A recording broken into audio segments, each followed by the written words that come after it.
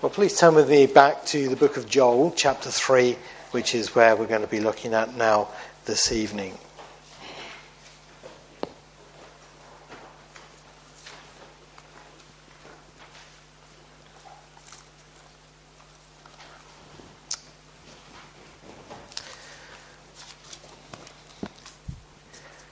In my favourite little magazine, I read a letter in the letter page that was from a gentleman who said his sister was a nurse in a hospital and she had passed on this story. Apparently a farmer had come in and he'd come into the A&E ward with a broken arm. And while she was trying to help him, she said to him, "How on earth did you do this?" You know, it was really had a really strong break. And the farmer took a deep sigh and said, "Well, it was like this." He said, "I was in the dairy on my farm and I could feel a stone in my Wellington boot." And he said it was, you know, it's like when you get a stone in your wellies, it's awful. And he said it's all so muddy and filthy because we have all the cattle come through there. He said, "I didn't want to take my shoes off, my boot off. So he said, what I thought I'd do is I'd try and shake the stone out. And what I did was I leant against the fuse box on the wall in the dairy and I stood there shaking my boot violently, trying to get the stone out, when one of the other farmhands came in, saw me with my hands on the mains fuse box and thought I was having an electric shock. So they picked up a fence post that had been left lying around and brought it crashing down on my arm to break the connection with the fuse box." And that's how he broke his arm. That's a true story. Now, I tell that story tonight because I don't want anybody to come down on me heavy because of a misunderstanding tonight. Tonight I want to speak to you about the Battle of Armageddon, but please don't think I'm going to be able to tell you everything about this subject in one sermon. I'm not going to be able to. Because there's lots and lots of passages about this event in the Bible, and only collectively can you see all the details together clearly. I'm afraid I haven't got it on the PowerPoint, but if you want to study them as they appear in Scripture in this order, then it's worth writing them down, because this is the order they come in. In Isaiah chapter 63, verses 1 to 6, we have the Battle of Armageddon from Christ's perspective. And he is seen coming from the east in a robe dipped with blood. In Daniel chapter 11, verse 44 and 45, we have the Battle of Armageddon from Antichrist's perspective. So you see you have an equal and opposite there, a balance. Christ's perspective and then Antichrist's perspective. In Joel chapter 3, we have it from the Gentiles' perspective, and that's what we're going to be looking at tonight. And in Zechariah chapter 12 to 14, we have it from Israel's perspective. So that's just an ever balancing out. In Revelation chapter 16, verses 12 to 16, we have it from the devil's perspective, when he sent out those evil spirits to gather the people. And then in Revelation 19, verses 11 to 21, we have it from heaven's perspective when Christ comes back. So again, what a beautiful symmetry there is in the Bible, and only the Holy Spirit could arrange that. But those are the passages that you need to study to get a full picture of it. But tonight I'm just going to have a look at Joel chapter 3 as best I can in the time that we've got. So please don't come down on heavy on me if I don't say something that's your favourite bit, you know, the Mount of Olives splitting or something like that, because I'm going to be limiting myself to this passage especially tonight. But first of all, what is Armageddon? Because you know what, when we talk about Armageddon, to the people in the world, that means all sorts of things, doesn't it? If you have heavy snow in winter, the tabloid press say Snowmageddon. You know, when they're talking about global warming, they think about Armageddon. When you see heavy traffic, it's Carmageddon. And basically the world thinks of it as any disaster, don't they? Anything that's a crisis, they stick Mageddon on the end. And it leaves you feeling that it's some sort of disaster. In fact, there was a film some years ago called Armageddon, which was about a meteor coming to crash into the earth. And that confused a lot of people. Well, it's not an event like that. It is a battle. That's what it is. When we look at it in the Bible, it is a battle. And that's why we call it the Battle of Armageddon. And the Bible says that the world is going to go away from God, as it has been ever since the curse in Genesis chapter 3, and it's going to continue its rebellious route away from God right the way up to the end of time in the last days, which is what we can confirm is happening in our own day. Just this week in our family Bible times, we read those words in Philippians chapter 2, where Paul says to the church at Philippi that you're to shine as lights as you hold out the word of God in this crooked and perverse generation. That's a generation, that's our generation, a crooked and perverse generation. The world isn't getting better, it's getting worse. And it's going to continue that way. But the Lord Jesus Christ is going to come for his church and take us home at the rapture, as he promised. And then there will be a 7-year period of judgment on the earth called the tribulation. And at the end of that time, Christ is going to return with his church at the Battle of Armageddon. So the Armageddon is a battle, and it's actually a battle at Megiddo, a place in the land of Israel. And if you want to see where Megiddo is, that's it there. It's that's the plain of Megiddo, as it is often called in geographical terms.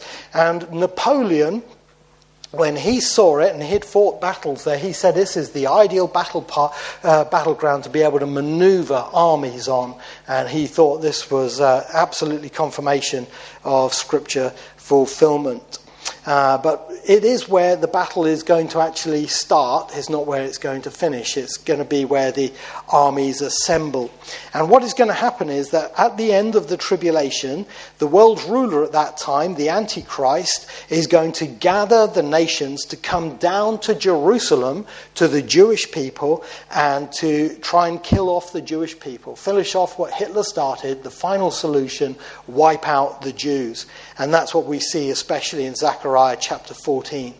And when he does that, the Jewish people are going to repent, and the Lord Jesus Christ is going to return from heaven in power and glory, and he is going to save them.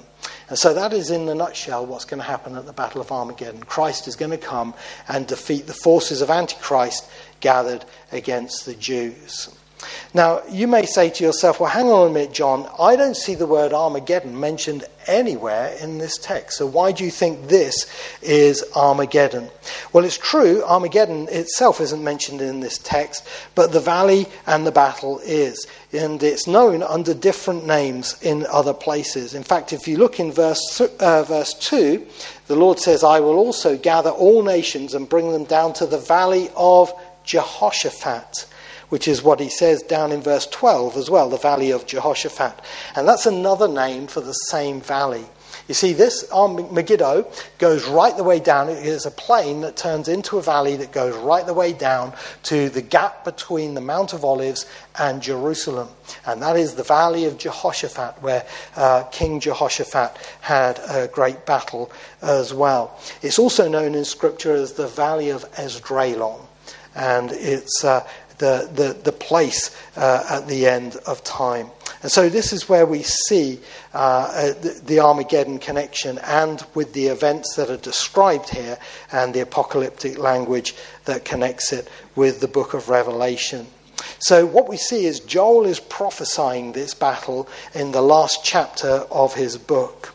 Now, Joel was one who had a prophetic vision from God, who lived in the 8th century before Christ. We don't know really, exactly pinpointing the dates for Joel, because he doesn't tell us any dating material. Other kings tell us that their ministry was in the 3rd year of this king and that king.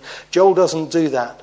But by absence of the mention of a king in this book, we believe that he was a prophet in the days of Joash, when Queen Athaliah was on the throne. And that's why there's no mention of a king here. But the nation was still with their temple, and they were still in the land, but they were going away from God. And Joel was warning them that as a result of their actions going away from God, there would be 3 invasions. In chapter 1, he saw an invasion of locusts, a plague of locusts coming in to judge them in that day and in that generation. In chapter 2, he saw an invasion of strange beings. That's the best way to describe it. When you come to Revelation 9, which is the New Testament counterpart, you realize those strange beings are demons. And that's something that's going to happen in those last days in the tribulation. And the 3rd invasion is in this chapter, when the land is invaded by the Gentile armies following the Antichrist. So Joel is warning the people to repent and come back to the Lord. And that's his key message: repent and turn back to the Lord. And the encouraging part is that if you look in the last verse of chapter 2, and it shall come to pass that whoever calls on the name of the Lord shall be saved. For in Mount Zion and in Jerusalem there shall be deliverance, as the Lord has said, among the remnant whom the Lord calls. The Jewish people will come back to the Lord, and they will respond eventually to the message that Joel gave eventually. But Joel's last chapter gives this 3rd invasion, the Battle of Armageddon, the invasion of the Gentiles into the land. And that's what I want us to look at for our study in the Scriptures tonight. I want us to see it under these 5 headings: the period of Armageddon, the purpose of Armageddon, the proclamation of Armageddon, the punishment of Armageddon, and finally the protection in verse 16. First of all, then, the period of Armageddon in verse 1. You'll notice verse 1 says, "For behold," and behold is a key word, as I try to emphasize in Scripture, to get your attention to something. There's 2 beholds in this chapter. The next one's down in verse 7. But he says, "For behold, in those days and at that time, when I bring back the captives of Judah and Jerusalem." And then he goes on. Now, when we compare all the scriptures together, we can see, as I've said, that the Battle of Armageddon takes place at the end of the tribulation period. But Joel here, specifically at this point, refers it simply as being the time when Israel comes back into the land, when he brings back the captives of Judah and Jerusalem. And you know what, dear friends? One of the most important events in modern history took place on the 14th of May, 1948, when the nation of Israel became a recognized nation by the United Nations, back on the map of the world again. It had been off the map for 2,000 years, and a nation which had been scattered and persecuted with the aim of destroying them survived and came back with their own ancient language, back to their ancient land, and were reestablished as a nation again. That was an act of God. And it was a mile marker in history that the events of the last days had well and truly kicked in.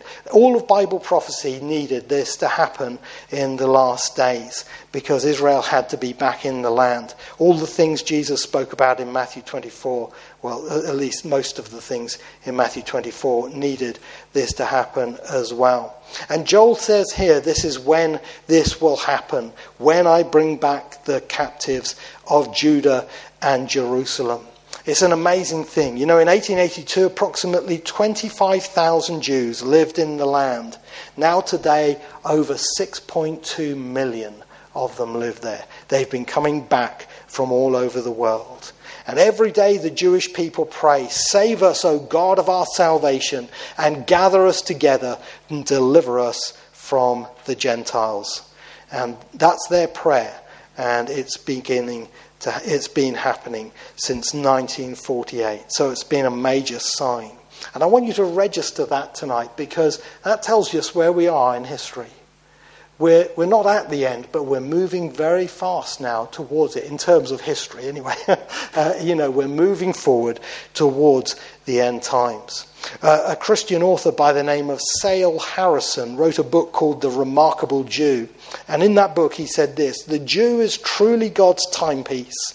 He is the center of all prophecy, as the Holy Land is the center of Bible or biblical geography. Watch the Jew, consider his movements in the light of the Word of God, and you have your finger on the time of the great world movements which are still to take place." And he wrote that way back last century. And that means, dear friends, that you and I need to take on board where we are in history and think about being ready for the coming of the Lord ourselves, because we are moving more towards that time. If the Battle of Armageddon is coming closer, then the Lord's coming for his church is coming even closer. So let's look up and be encouraged. As the Lord said, when these things begin to happen, lift up your heads. Second thing we see here is the purpose of Armageddon in verses 2 to 8. And the purpose of Armageddon, as we see revealed here, is to pay the Gentiles back for their treatment of the people of Israel. In the book of Zechariah, never mind a prophet at the end of the Old Testament, Zechariah chapter 2 verse 8, the Lord said that he who touches you touches the apple of my eye. And the apple of your eye is not just your heart's desire. Your apple eye of your eye is a biological thing, and it's the part of your eye most sensitive. And your eye is geared up for protection, so to make it hard for anything to come near to your eye. And if I was to come up to you and to go to poke my finger in your eye, do you know what your instant reaction would be? Move my hand out of the way. You say, I'm not going to let you do that. Well, God says that's what people are doing when the nations of the world go against Israel. They're touching the apple of eye. It's like going to God and going to poke him in the eye. Can you imagine the audacity of trying to do something like that? And so God says he will react against that. And it's part of the Abrahamic covenant given in Genesis chapter 12, verse 3, that he who curses Abraham will be cursed. And that's what we see here in these judgments on the Gentiles for their sins. We see that there's a number of sins here that they are guilty of. I don't know if I've got them all listed out here. No, I haven't. Okay, so I'll have to give them to you audibly. But the first one in verse 2 is that they are guilty of dividing the land. He says, I will also gather all nations and bring them down to the valley of Jehoshaphat, and I will enter into judgment with them there. On account of my people, my heritage Israel, and what a beautiful name that is, whom they have scattered among the nations, they have also divided up my land. I heard about some boys who came back from the park one day with a football. And their mother looked at their football and said, hang on a minute. She said, that's not your football. She said, where did you find it? Where did you get it? And they said, well, we found it over the park. And she said, well, are you sure it was lost? And they said, yeah, it definitely was lost. We saw the people looking for it. That's boys' fear, isn't it? Okay. Now, there's a little parallel in that silly story with the nation of Israel. Nobody cared about the land of Israel until the Jews went back to the land. And then suddenly it became the most prized possession in Islam and everything else like that. And the nations of the world have wanted what the Jews had. And they've been dividing the land up ever since. In World War I in 1918, the first division came when the land that was won back by General Allenby was divided up, and what was supposed to be given to the Jewish people for their contribution to World War I to help the British through Chaim Weizmann, who was the Jew who invented dynamite, smokeless dynamite, was to be the Balfour Declaration and the land of Israel. But they chopped some of that land up and they gave it to the Hashemite Arabs as a result of helping Lawrence of Arabia. They immediately divided the land they'd promised and gave it up. 1947 and 48, they did the same again. In 1994, they divided the land up again, land for peace, with the Oslo Accord. And they started what was called the peace process, which was really a piece-by-piece process. We take a bit of every time from Israel and give it to the nations. And that's where the dividing of the land started in modern history. But God says, that's my land, and it belongs to my people, my heritage Israel, and you scattered them, and now you're dividing up their land, and I'm not happy about it. And that was one of the reasons he cites here for bringing the nations together at this place for his judgment. Not only that, but he says in verse 3, for they're casting lots for the people. He says they have cast lots for my people. They have given a boy as a payment for a harlot and sold a girl for wine that they may drink.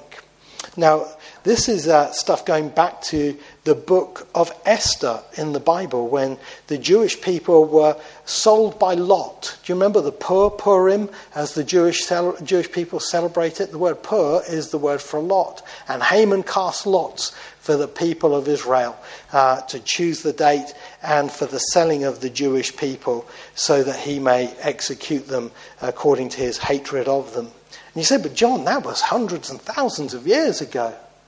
Doesn't make any difference. Doesn't make any difference to God. His judgment stands for sins committed in the past. You know, Ecclesiastes 3 tells us God will demand an account for that which is past. And by the way, that ought to be a warning to all of us. You know, we may think to ourselves, oh, you know, the things I did wrong, I did in my youth. It was the foolishness of my youth. But I'm not like that now. Let me tell you something. Those sins in your youth, they need to be repented of too. We need to turn away and ask God to forgive us all our sins and turn to Jesus Christ for salvation for the whole of our lives and all the things we've done wrong, and trust Christ to save us from our sins. God is going to hold the Gentile nations here guilty for selling his people, casting lots for them. And what a wicked thing that was, to sell children for temporary pleasures such as a harlot or wine, and yet ruining the lives of a boy and a girl that they may drink or have a one-night stand. And that's what they were guilty of doing. Thirdly, also for stealing God's holy vessels. Verse 4, he says, indeed, what have you to do with me, O Tyre and Sidon and all the coasts of Philistia? Will you retaliate against me? But if you retaliate against me swiftly and speedily, I will return your retaliation upon your own head, because you have taken my silver and my gold, and have carried into your temples my prized possessions. Now, when did Tyre and Sidon and Philistia take away God's prized possessions? Well, Tyre and Sidon, their taking away of the prized possessions of God is connected, I believe, with the Babylonian captivity. And you remember Belshazzar took the vessels that had been taken with Nebuchadnezzar at the time of the Babylonian invasion and drank blasphemously with them in the temple of his gods. But in the days of the Philistines, it goes right the way back to 1 Samuel chapter 5, when they captured the Ark of the Covenant and took it and put it in the temple of their God. And they said, there you go, you see, our God is greater than their God. And they thought that was a triumph and one-up. Well, God has held on to that, and he's going to call the nations to judgment on account of it. There was no repentance for what they did, you see. And then for selling into slavery, verse 6, also all the people of Judah and the people of Jerusalem you have sold to the Greeks, that you may remove them far from their borders. Now, there's no, the Bible commentators say they don't know when this actually happened, because it says they were sold to the Greeks, and by Joel's time that hadn't happened. The word for Greeks there is the word in Genesis chapter 10 for the nations of the Gentiles, from Japheth and Javan, it is, as we would say in Hebrew, but it's the Greeks, the Greek-speaking world. And they can't point to a definite time when that happened. And I think this is actually something that's future. When you have unfulfilled prophecy and you can't see a fulfillment, The only other place to put it is in the future when God's word will be fulfilled. And one of the strange things we see in Revelation 18 is that in the last days, the people will be trading the bodies and souls of men. That's a shocking thing. And I remember as a teenager reading that. I thought, really? We've done away with slavery. Slavery's gone. But now I'm in my 50s. We're reading of people being trafficked for slavery all the time. And this is a modern crime that's taking place in our days. And it will happen to the Jewish people as well.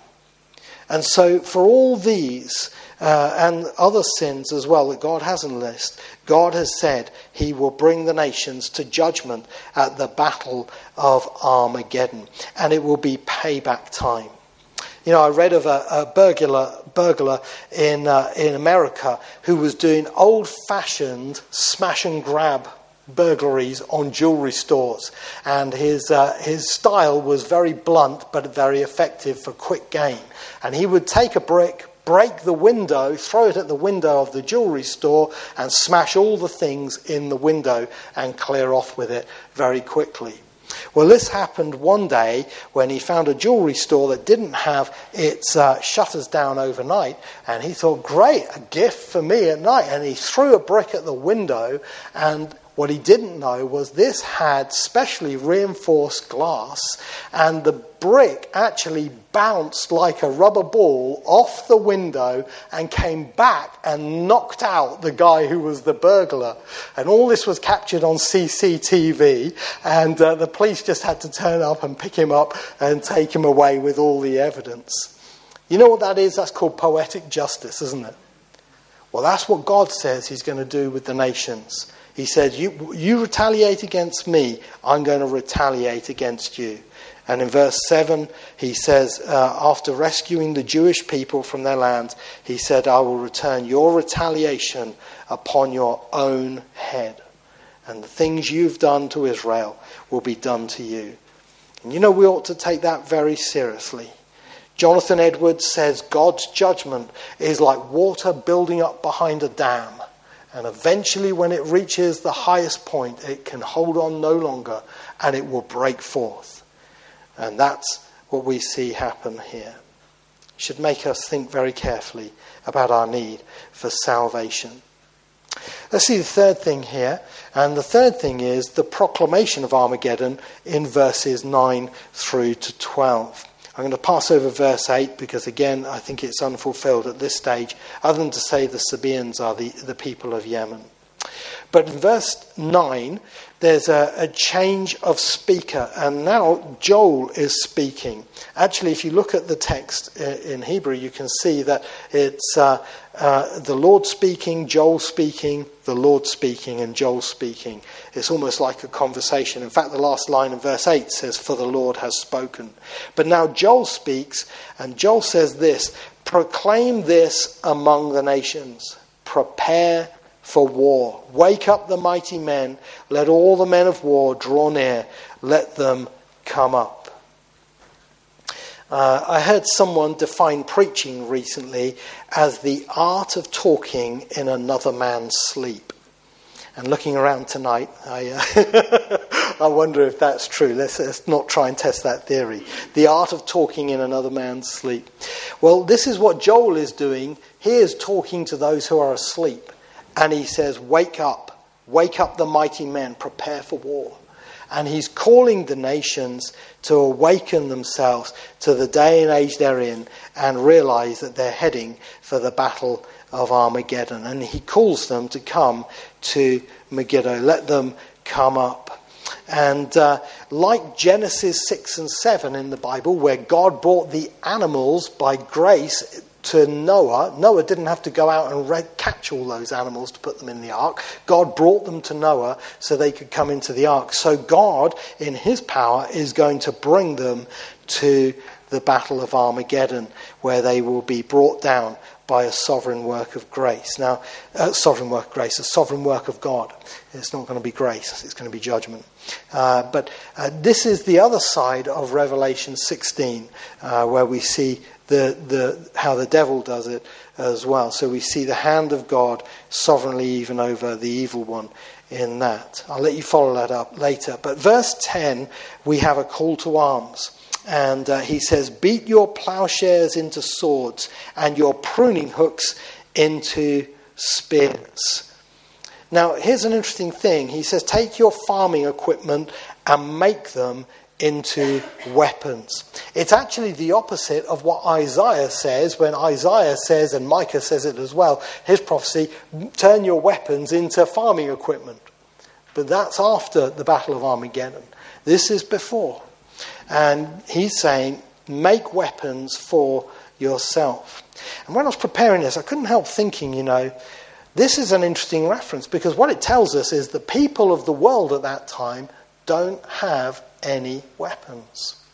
The weapons are in the hands of those who are in authority, but nobody in the world has any weapons. And interestingly enough, and I'm not going to say whether it's right or wrong, all right, I'll let you fight this one out. I can see arguments both ways. But isn't that what we see happening in the news right now? We hear about the gun lobbyists on one side in America saying the people should have guns. And we hear other people saying, no, look, we've had all these killings and that's a result of guns. And they're trying to take guns away from the people in America. And this is one of the verses that I think is going to be fulfilled in the last days. The people aren't going to have any weapons. So God's going to say, for you to come down, turn your everyday things into weapons. And he says, let the weak say, I am strong. And I know all the Christians are dying to start singing, let the weak say, I am strong. But without wanting to be critical, I have to say that song takes this verse out of context. It's not saying to the Christians, let the weak say I'm strong. It's saying that those who are in rebellion against God psych themselves up to come to the battle. And you know how people love to do that, don't they? I can do this. I've got this. I've got this. Let the weak say I'm strong. I'm strong. Because you think of the audacity of this. They're going to come to fight against God. And in the tribulation, people are going to know by the end of the tribulation that's what they're doing. And they're going to try to overthrow the Lord himself. So the Lord, in his mockery of them, says, let the weak say I'm strong. And in verse 11, Joel says, assemble and come, all you nations, and gather together all around. He calls them all to come to one place for judgment. And then he prays to God and he says, cause your mighty ones to go down there, O Lord. And as he's calling the nations, he's calling the Lord to come down with his mighty ones. Now, who's the Lord's mighty ones? Do you know what? I'm looking at them tonight. It's the Church of Jesus Christ. We're taken to heaven and we come back as the bride of Christ on those white horses, those riding horses riding with him, coming back to the land of Israel. And we will come back in answer to this prayer. And then in verse 12, he repeats it again. Let the nations be wakened and come up to the valley of Jehoshaphat, for there I will sit to judge all the surrounding nations. God is bringing them down to this place for an act of judgment where he will sit and judge them. A lot of Bible commentators connect this with the parable of the sheep and goats in Matthew 25 that the Lord Jesus said, where he said when he comes back in his Father's glory to sit on his throne, he will judge the nations. That's what it says in Matthew 25. He will judge the nations. And they will be judged for what they have done to his brethren. Well, who are the Lord Jesus' brethren? The Jewish people, yeah. People after his birth. So how they've treated the Jewish people will be the reason for their judgment.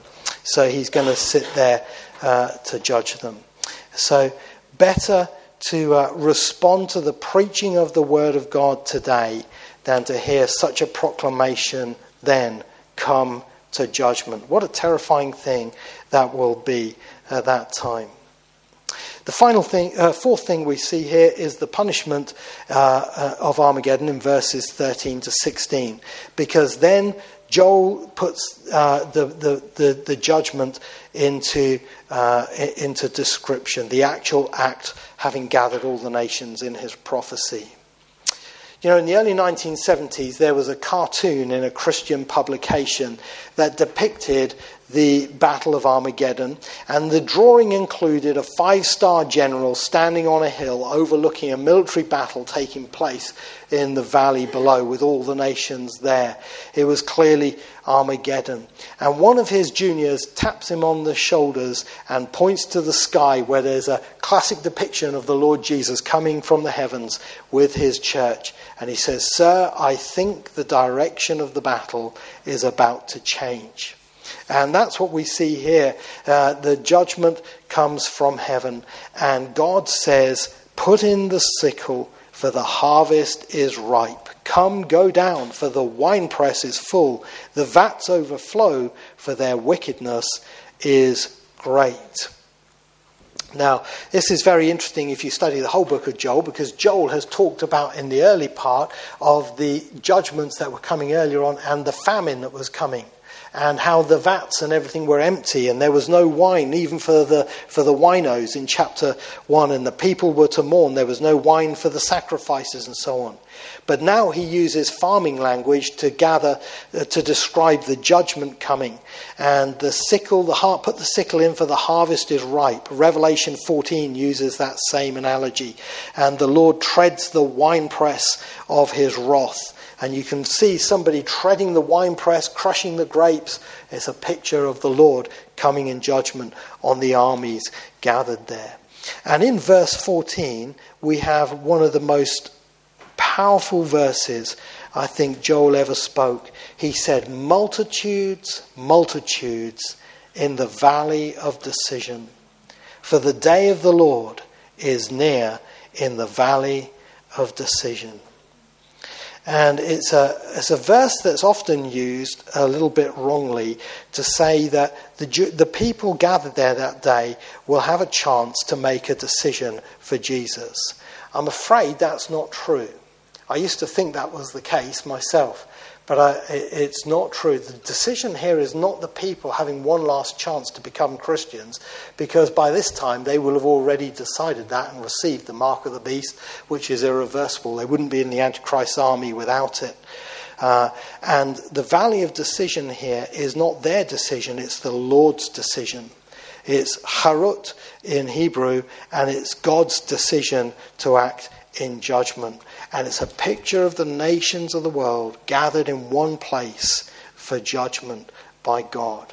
What a sobering reality that that's where the world's history is going in its rebellion against God. And in verse 15, before the Lord comes, there's going to be a very dramatic pause effect. It says, "The sun and moon will grow dark, and the stars will diminish their brightness." Do you know, there are going to be 5 blackouts at least in the last days where the sun will go dark. And there will be no light from the sun, and there'll be no light from the moon. And Joel prophesies this one at the Battle of Armageddon, the 5th one. And even the stars will diminish their brightness. Now, I don't know exactly how God is going to do that. But there is in astronomy something called an occultation. And an occultation, nothing to do with the occult, but the word occult means hidden, which is what the devil tries to do. But it's a word that's used in astronomy for when a planet gets hidden by another body.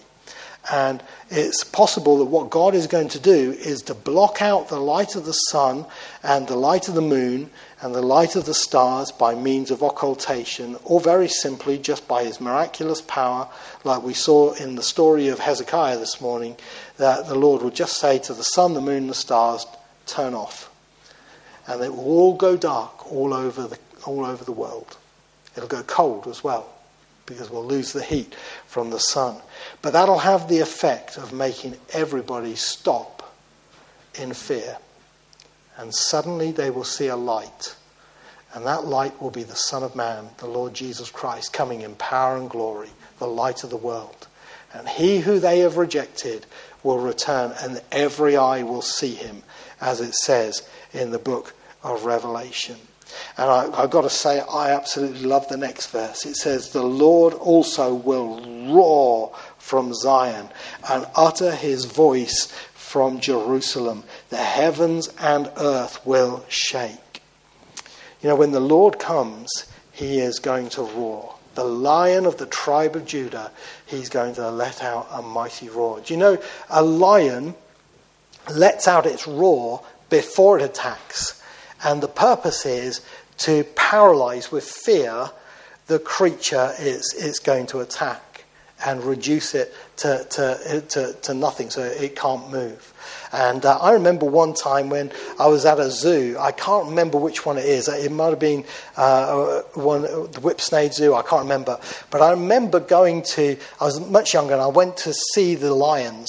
And they had these lions pacing around in their cage. And you could go to the other side of the cage and see the lions in their den behind glass. And they had some cubs, and they were playing around with their cubs, and the cubs were aggravating the dad lion, and he was pushing them aside. And I remember thinking, standing there really close up to the glass watching it, when he roars, I'm not going to move, I'm just going to stand here. And the lion must have known what I was thinking, and he let out a huge roar. And you know it's guttural, isn't it? It's from way down. Like, human beings can't go that low. But even though I was behind, really reinforced, strong, protected glass, I stepped back. The power of that roar. Well, I want to tell you, that is not even a fraction of what it's like when Christ comes and how he will call in judgment. And this is something, the next book of the Bible, the book of Amos, if you just look over the page, Amos chapter 1 verse 2. And he said, the Lord roars from Zion and utters his voice from Jerusalem. The pastures of the shepherds mourn and the top of Carmel withers. He picks up the theme as well.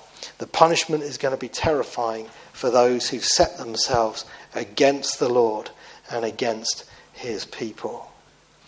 So here's the final thing. The final thing we're told here is the good news for Israel, and that's the protection of Armageddon. Because it says at the last part of verse 16, but the Lord will be a shelter for his people and the strength of the children of Israel.